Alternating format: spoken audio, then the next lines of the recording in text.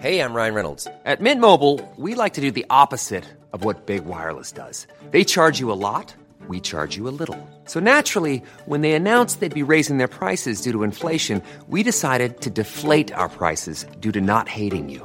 That's right. We're cutting the price of Mint Unlimited from $30 a month to just $15 a month. Give it a try at mintmobile.com/switch. $45 up front for 3 months plus taxes and fees. Promo rate for new customers for limited time. Unlimited more than 40 gigabytes per month. Slows full terms at mintmobile.com. Hiring for your small business? If you're not looking for professionals on LinkedIn, you're looking in the wrong place. That's like looking for your car keys in a fish tank. LinkedIn helps you hire professionals you can't find anywhere else, even those who aren't actively searching for a new job but might be open to the perfect role. In a given month, over 70% of LinkedIn users don't even visit other leading job sites. So start looking in the right place. With LinkedIn, you can hire professionals like a professional. Post your free job on linkedin.com/people today. This is Little Atoms, a radio show about ideas and culture. With me, Neil Denny. On today's show, the evolution of childhood, with Brenna Hassett and her new book, Growing Up Human.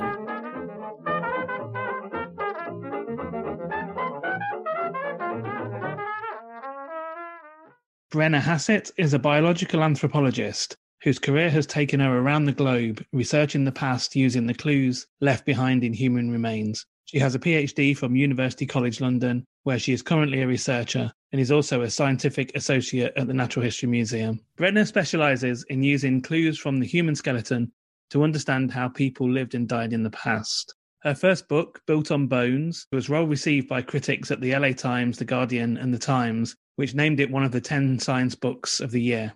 She's a founding member of the Trailblazers Project, which is dedicated to increasing the visibility of women in the digging sciences. And today we're going to talk about Brenna's latest book, which is Growing Up Human, The Evolution of Childhood. Brenna, welcome back to Little Atoms. Thank you so much for having me back. First of all, let's talk about what inspired this book. Well, there's something of a sort of professional hazard of being someone who studies humans and who studies how humans grow, and then suddenly attempting to grow a human oneself. So this book fit into a slightly weird place where suddenly my research became very, very real because I was expecting my first baby. Can we talk about what we mean by childhood in the context of the book? Yeah, and I think this is an interesting one because, of course, we've all got very specific notions of what childhood is. So for me, I'm taking a very kind of mercenary stance and saying childhood is the period where we're being invested in rather than doing investing ourselves. So when people are still pouring resources into us, that's the period when we're dependent, and that's kind of our childhood. And I think that's kind of central to understanding how weird the human childhood has gotten. That could, of course, all be, somebody up to 30 years old still living at home because they can't afford their own place if they live in London or something now. Oh, yeah, no, and I think I did mention to some national newspapers that perhaps 40 was an appropriate age. I also mentioned this to my own parents shortly before turning 40. So I thought, it was probably relevant information for them. Let's talk a bit more then about this idea as a baby as an investment, something you invested in. You talk about the various ways in which we do that. Yeah, and I think it's really interesting. So my focus is basically on how humans do investing. But in order to kind of do that, you've got to look at the rest of the animal kingdom, because we've all made decisions evolutionarily about where we're going to put our money down. And there's a couple different ways you can do that. So you can think of investing as a child as like physical capital. We call it embodied capital would be the sort of fancier term. But this is literally the sort of calories in, making sure that a baby is fed, can walk, has the appropriate motor skills. These are sort of physical investments that end up as embodied capital. And then you can have, for social animals that have to learn the rules of society, you can have social capital. So animals will also invest in social relationships that will help support their offspring. We, of course, do this. And then there's something that I think humans are very particular about that we've developed fairly recently in our evolutionary past, which is material capital, which is, of course, the ability to leverage all the rest of it towards more advantage for kids. And the book also talks about, I guess, a sort of scientific term of the life history. So tell us what you mean by that in this context. So in a sort of evolutionary biology context, when we talk about how animals invest in reproduction, we can use something called a life history framework. So life history just literally means the major milestones. So being born, growing, sexual maturity, reproducing, dying. These are life history milestones. And if you break them down, especially the ones that are happening while our parents are investing in us, you can actually see the different ways different animals have chosen to make those investments. And in terms of that, how animals have chosen to make those investments, there's always been, it's sort of slightly contested now, but there's always been seen as a major difference between the size of animals, so the way that a very small animal like a mouse or a rat deals compared to an elephant or a giraffe. Yes, there's size, and the other thing that people don't particularly like is something called R versus K life history. So this is an old-fashioned formulation that you shouldn't bring up with your evolutionary biologist friends because they will laugh at you. But it's a very unsophisticated way to sort of look at some of the pressures that are on animals and how they respond to them. So R pressure is mortality pressure. So you could think of an animal like a spider that's going to have 1,000 babies that are absolutely ready to go the second they hatch. They're out, they're done. There's no more care or investment. And that's a shotgun approach because a lot of those babies aren't going to make it. And then you take the other side of the spectrum, which used to be called a sort of K side, where it's actually determined by fertility. So animals that invest hugely in just one offspring have, this K modulated life history. So something like a giraffe or a human that's going to spend a lot of time on pregnancy, on birth, on sort of, infancy, on childhood would be the other side. And it's an interesting thing because it's something that's supposed to be associated with stable environments versus unstable ones. So you're going to have a shotgun approach if life is tough and you don't expect your kids to make it, whereas you're going to invest heavily if you think you might be able to support that kid all the way through. You talk about the whole book is talking about the extended childhood of human beings. But if we just, for the moment, disregard the idea that 40 is now a sensible position to think about the extent of childhood, what are some of the reasons why humans in particular have such an extended childhood? Well, I think, the reasons why are pretty multifactorial, scientist answer.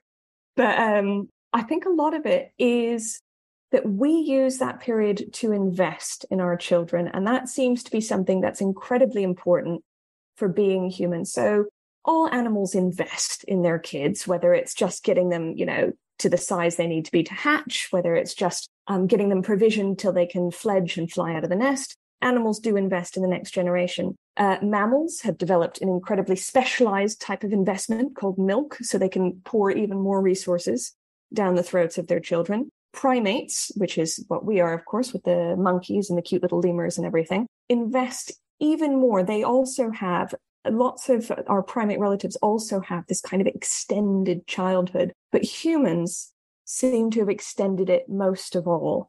And I think that that's probably because we're continuing the trend set along our sort of evolutionary tree branch of finding ways to invest in order to make sure that our children essentially grow to be humans, and humans require expensive tissues to grow, like big fat brains that cost huge amounts of calories, and they take forever doing it. So I know I've said 40. But your skeleton, there are bits of your skeleton that do not actually finish maturing until you're sort of 30-ish.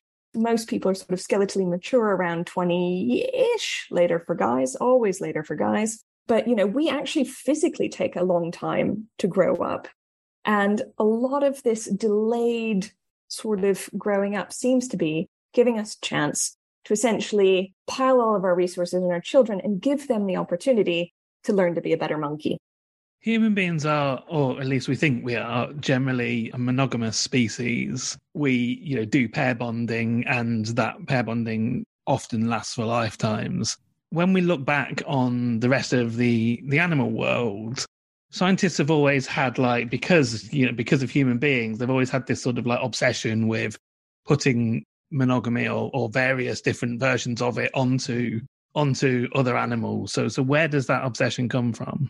Well, I think there's no one who likes to see themselves reflected in the animal kingdom more than your average anthropologist, primatologist, evolutionary biologist, zoologist. But it's very interesting. So we're culturally quite obsessed with monogamy, but it turns out that actually primates in general share this obsession. So monogamy is super weird. And I don't think people quite appreciate that because we're very used to the idea of birds. Birds are super weird, but about 90% of birds will do a sort of type of pair bonding. However, for the rest of the animal kingdom, it's less than 10% of animals are going to do this pair bonding. It's a ridiculous way to guarantee your genes get passed down. Primates, however, have a much higher rate of monogamy, something like 15% compared to, say, the rest of mammals, which might be 5% monogamous. So primates seem to have a thing about monogamy. There are a couple different explanations for this. Some people sort of say, well, monogamous primates, it settles the question of paternity. So if you have, a pair bond, then the male of the species is not going to be inclined to maraud into a new troop and kill all of the babies and commit infanticide because he knows the babies are his. This kind of ascribes a level of knowledge of paternity to a monkey that we can't even always see in our own species. So I find some of these explanations are a little problematic. Some people have said that in primates, we have monogamy because male monkeys need to follow after female monkeys that range. If female monkeys are on the move, then your chances of getting one mean you need to follow her. And then the other thing that I think is really interesting from this idea of investment is that monogamy sort of results in a pair bond where there's just someone else around, and that someone else around can help with the baby. And I think that might be part of our larger human strategy of getting as many people to do as much investing as humanly or primatally possible in the next generation. So monogamy is the thing that, of course, gets us the phenomenon that many people might know as dads. Hey, I'm Ryan Reynolds. At Mint Mobile, we like to do the opposite of what Big Wireless does. They charge you a lot, we charge you a little. So naturally, when they announced they'd be raising their prices due to inflation, we decided to deflate our prices due to not hating you. That's right. We're cutting the price of Mint Unlimited from $30 a month to just $15 a month. Give it a try at mintmobile.com/switch. $45 up front for 3 months plus taxes and fees. Promo rate for new customers for limited time. Unlimited more than 40 gigabytes per month slows. Full terms at mintmobile.com. Even on a budget, quality is non-negotiable. That's why Quince is the place to score high-end essentials at 50 to 80% less than similar brands. Get your hands on buttery soft cashmere sweaters from just $60, Italian leather jackets, and so much more. And the best part about Quince, they exclusively partner with factories committed to safe, ethical, and responsible manufacturing. Elevate your style without the elevated price tag with Quince. Go to quince.com/upgrade for free shipping and 365-day returns. Hey there, it's Michelle Norris. I'm host of a podcast called Your Mama's Kitchen. When I travel, I'm usually looking for a way to find a taste of home when I'm not at home. And one of the things I love to do when I am at home is entertain. And Airbnb allows me to do that. When I was in California recently, I rented a house that had a great kitchen. And when we were sitting around the table, we're all thinking, we're in someone else's house. Someone could be in all of our homes as well. If you have a home, but you're not always at home, you have an Airbnb. Your home might be worth more than you think. Find out how much at airbnb.com/host.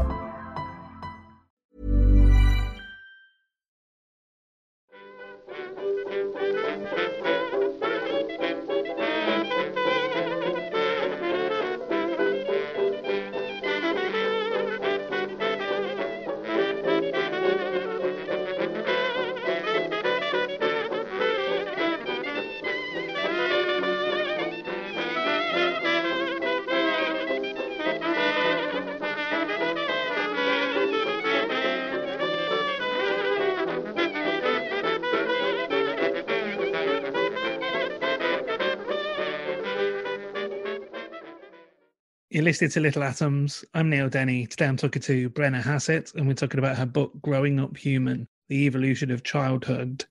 Brenna, let's focus for a few questions on human beings having babies. And, well, before we even get to the point of having babies, it's, as an example of nature, incredibly hard for a human being to conceive in the first place. So let's talk about why. Yeah, I found a lot of this research fascinating because it wasn't necessarily where my research had sort of taken me before, which is much more into the sort of skeletons and teeth and things. So this was all the soft tissue. And it turns out that humans are terrible at reproducing. So we have all of these things that we sort of think are utterly normal, like concealed ovulation. No other primate hides when is a good time to get pregnant. But we do. For other primates, I mean, you have something like an olive baboon who can't sit down for 3 days of the month or whatever it is. You know, when there's a very obvious sort of swelling, reddening, we do not do that. That is something that we've dropped from our evolutionary repertoire. And we have all sorts of difficulties in actually conceiving. So we have, well, I'm going to call it the weirdest placentas on Earth. They're not. I think probably the duck-billed platypus has got some competition there. But the human placenta is something that is just incredibly weird, which I had no idea about. You know, it's essentially a little bit of RNA virus that some mammalian ancestor captured a couple 100 million years ago in order to invest even further in children, past what an egg could do. Decided we're going to keep this little baby inside and feed it directly off of mother. So the placenta is a filter, and in most animals it works very well as a filter. But in us, it seems to have a couple of different roles, one of which might be essentially as a quality filter, which means that we only get pregnant, even if we're doing everything right, about 1/3 of the time. Other primates, it'd be more like 90% success rates. And that same placenta is reason why we have such difficult pregnancies. So no other animal has decided it would be great to get preeclampsia and die of being pregnant or gestational diabetes. And these are all conditions that are linked essentially to the special role the human placenta, not our great ape relatives, but the human placenta plays in signaling and demanding nutrition from mom. So our placentas as humans seem to be already uniquely set up to basically force us to invest more in our babies than perhaps is always in our best interest. And once we have actually finally conceived, giving birth itself for humans is incredibly dangerous, remains so now. It's obviously less dangerous than it was a few hundred years ago, but it's still incredibly dangerous in comparison. Before we talk about why it's so dangerous, something else you talked about much earlier in the book, which we haven't covered, is an animal like a giraffe or a gazelle out on the savannah will drop a baby, just literally it falls out of it and it stands up and it's running minutes later, and that's like almost a fully formed giraffe that it's just given birth to. Whereas obviously a human baby and a lot of primate babies are much more vulnerable as soon as they're born. And let's just talk about why that is. Well, so this is the difference between altricial babies and precocial ones. So useless babies are considered altricial, and you can think of that as still dependent, hugely dependent. So like kittens with eyes shut and ears closed are altricial, whereas the giraffe ready to run across the savannah is precocial. And that is, of course, a mix of investment. So you can be pregnant for longer and have a more oven-ready baby. You know, the baby's cooked longer and it's more prepared. And that is a great strategy if you can get enough energy to that baby and you can really invest in the pregnancy, that you can funnel enough energy through the mom to the baby that you can grow something the size of a giraffe. However, if you can't make that investment, or it's not such a good idea to make that investment, because you're a little bit worried that not all the kittens will make it, you might spend less effort on the pregnancy and more effort somewhere else. And the thing that humans seem to do is that we actually do spend a huge amount of energy on the pregnancies, and we do invest in just one, but we still have sort of kitten useless babies. Their necks won't hold them up. have to be constantly fed. They really are doing nothing of great interest for several years, basically. But what people have said as an explanation for the reason why we have babies that are so unready, despite the fact that we are investing hugely in them and we're spending more calories than other primates on our gestations, is that we grow really expensive babies. That we have taken the primate form and made the most expensive possible version of it. And that's largely down to our brains. This is the expensive tissue hypothesis, that we are channeling all of these calories into these animals, and they're still not coming out done because we are growing their brains, because we prioritize smart babies. And then, of course, we're giving birth to babies that aren't ready, that aren't finished, but it's still incredibly dangerous. So let's talk about some reasons why it's incredibly dangerous for a human being to give birth. And I think this is a fascinating avenue of sort of evolutionary anthropology. So many people will have probably heard of something that's formally called the obstetric dilemma, which is that at some point in our evolutionary history, we decided to walk upright. And this necessitated a stable pelvis with legs in a sort of upright position in order to facilitate walking and running, which became very important to our species. And then this stable pelvis, unfortunately, was small and compact, whereas our terribly large baby brains were terribly large.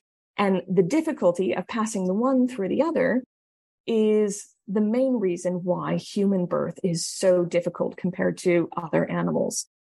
The thing is, one of the things that we have always known about human birth is that in order to accommodate it, you actually have to twist the baby. The baby makes a little twist in the birth canal because the fit is so narrow, otherwise the head wouldn't come out. So our babies, unlike the babies of, say, a macaque or other animals, come out facing slightly sideways, and they make this special twist. And so for a long time, we thought, okay, well, that's how we have dealt with this terrible hand that we've dealt ourselves. But it turns out we're not the only primate who does this. Chimpanzees, who split off from our last common ancestor well before we started walking, also do this twist. They have they don't have the pelvic pressure that we imagined was affecting humans. So it may be that our deeply uncomfortable and quite frequently fatal births are actually a kind of mismatch between the amount of investment we're able to do in baby growing and the sort of size and availability of the exit for that baby. So our superpowered placentas that allow us to sort of pour resources into our baby do allow us to grow very large babies. And babies, of course, they also benefit from investment and can grow large. And, there are cultures around the world that have food taboos for pregnant women expressly to avoid this. So I think it's Niger where you're not supposed to give pregnant women camel meat because it's too much protein and it will cause a difficult birth.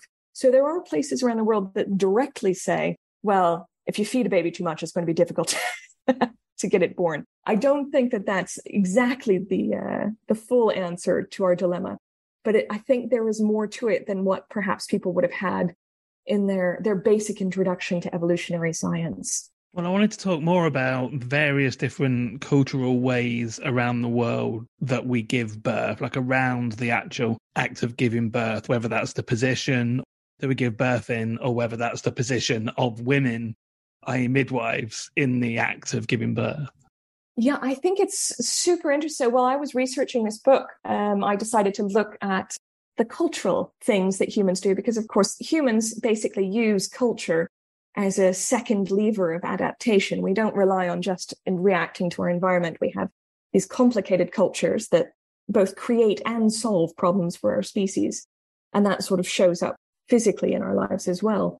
So I was really fascinated to learn that I think it's about 16% of surveyed cultures in one study relied on a hammock for giving birth, which I do not believe was offered on the NHS. But it struck me as, well, I guess that might work. But we have all sorts. I mean, we have a deep history, both in archaeology and in terms of ethnography, of people having very different birth experiences. So there's a magical brick in ancient Egypt. They found an example of one at Abydos. and a brick is, of course, there for the woman to support herself on. So you have magic bricks, you have hammocks. There are a vast variety of ways that humans have worked out that they would like to give birth. Of course, one of the things that humans do that very few other animals do is allow someone else to be present at the birth. Most other animals give birth in solitude, and everybody prefers that way. Humans generally need help. Part of this might be related to the twisting, that sort of terrible obstetric dilemma. But humans have midwives, and midwives, we think, have been around for a very, very long time. We can certainly see evidence of midwives as soon as we get, textual records of humans. We know that there are midwives out there. What seems to have changed in recent history is the role of midwives versus the role of doctors, which is, of course, another interesting historical phenomenon of how humans adapt to their own adaptations. And just widening that out a little bit from, human beings are one of the only animals that has other people around them when they give birth, to the sort of wider family structure. So you mentioned dads earlier, and I wanted to talk about, first of all, why fathers, because again, from a very sort of explicitly evolutionary perspective, there doesn't really seem a point in fathers hanging around, but they do. So first of all, why is that? And then the second thing is, for most species, actually reproducing is, the point, and then you die. Basically, you have a child, you die, or, not long after. Whereas human beings obviously live a long time. Human women, obviously, we're talking about here, live a long time beyond the period in which they're fertile. So what's the point of grandmothers? So I think the issue of dads is one of these things where we can look again at this investment where all hands on deck are needed to invest in the next generation. And having a second pair of hands is really, really helpful and beneficial. So for the other primates that have strong dads, they are actually mostly at the bottom of our family tree. They are the little guys, titi monkeys and marmosets. But these are animals that traditionally have twins, which is exactly too many babies for one mom to carry. Their social structures and the way that they sort of function means that they have to have dads to carry the babies, and that the dads are essentially the primary carer and carrier. So the type of investment there is really critical to the growing marmoset. For us, we do have options. We have present and non-present dads, but what we do have is societies where people can step into these roles. You don't have to be a male biological relative to be a dad. There's all sorts of social roles that we have. It's called alloparenting, would be the sort of technical term, where we essentially, as humans, have aunties and uncles and friends and acquaintances and buddies and whatever it is who can help us with our offspring and help make that investment. I think that's the really critical thing, and that dads, their offspring, benefit from having these extra investments. So it is in their interest to make them. And of course, the other thing to talk about is the utterly, utterly suspicious nature of grandmas. It blows the mind, but grandmas are really, really unlikely. They don't exist in the animal kingdom. It's not reasonable for an animal to turn off its reproductive potential, because in most animals, the goal is as many kids as possible. We go very hard on the as many well-invested kids as possible. And to this end, we seem to have done something that only a handful of whales have considered, which is turning off female reproduction halfway through the lifespan. So it's us, orcas, and a few other species of whales that essentially have grandmothers. And the grandmother hypothesis is the sort of evolutionary theory that says essentially grandmothers are there to invest in, one generation down. So a grandmother isn't investing in a new baby. A grandmother is doubling down in the investment of her genetic offspring. So if you want to maximize its investment in your species, you're going to have to make some radical decisions. And these apparently include dads and grandmas. So I've been talking to Brenna Hassett. We've been talking about her book, Growing Up Human, The Evolution of Childhood, which is out in the UK from Bloomsbury. Brenna, thank you so much for taking the time to tell me about it. Brilliant. Thanks so much for having me. This episode of Little Atoms was produced, presented and edited by me, Neil Denny. Little Atoms is hosted by Acast and published by 89Up. The show is broadcast on Mondays and Saturdays on Resonance 104.4 FM. Thanks for listening.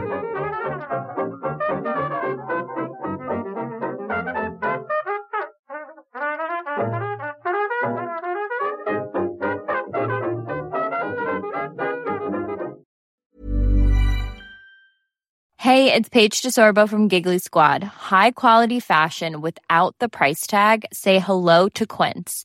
I'm snagging high-end essentials like cozy cashmere sweaters, sleek leather jackets, fine jewelry, and so much more. With Quince being 50 to 80% less than similar brands.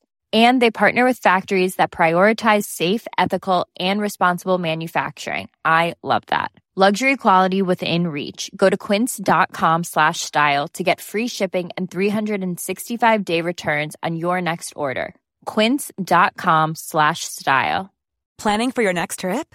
Elevate your travel style with Quince. Quince has all the jet-setting essentials you'll want for your next getaway, like European linen, premium luggage options, buttery soft Italian leather bags, and so much more.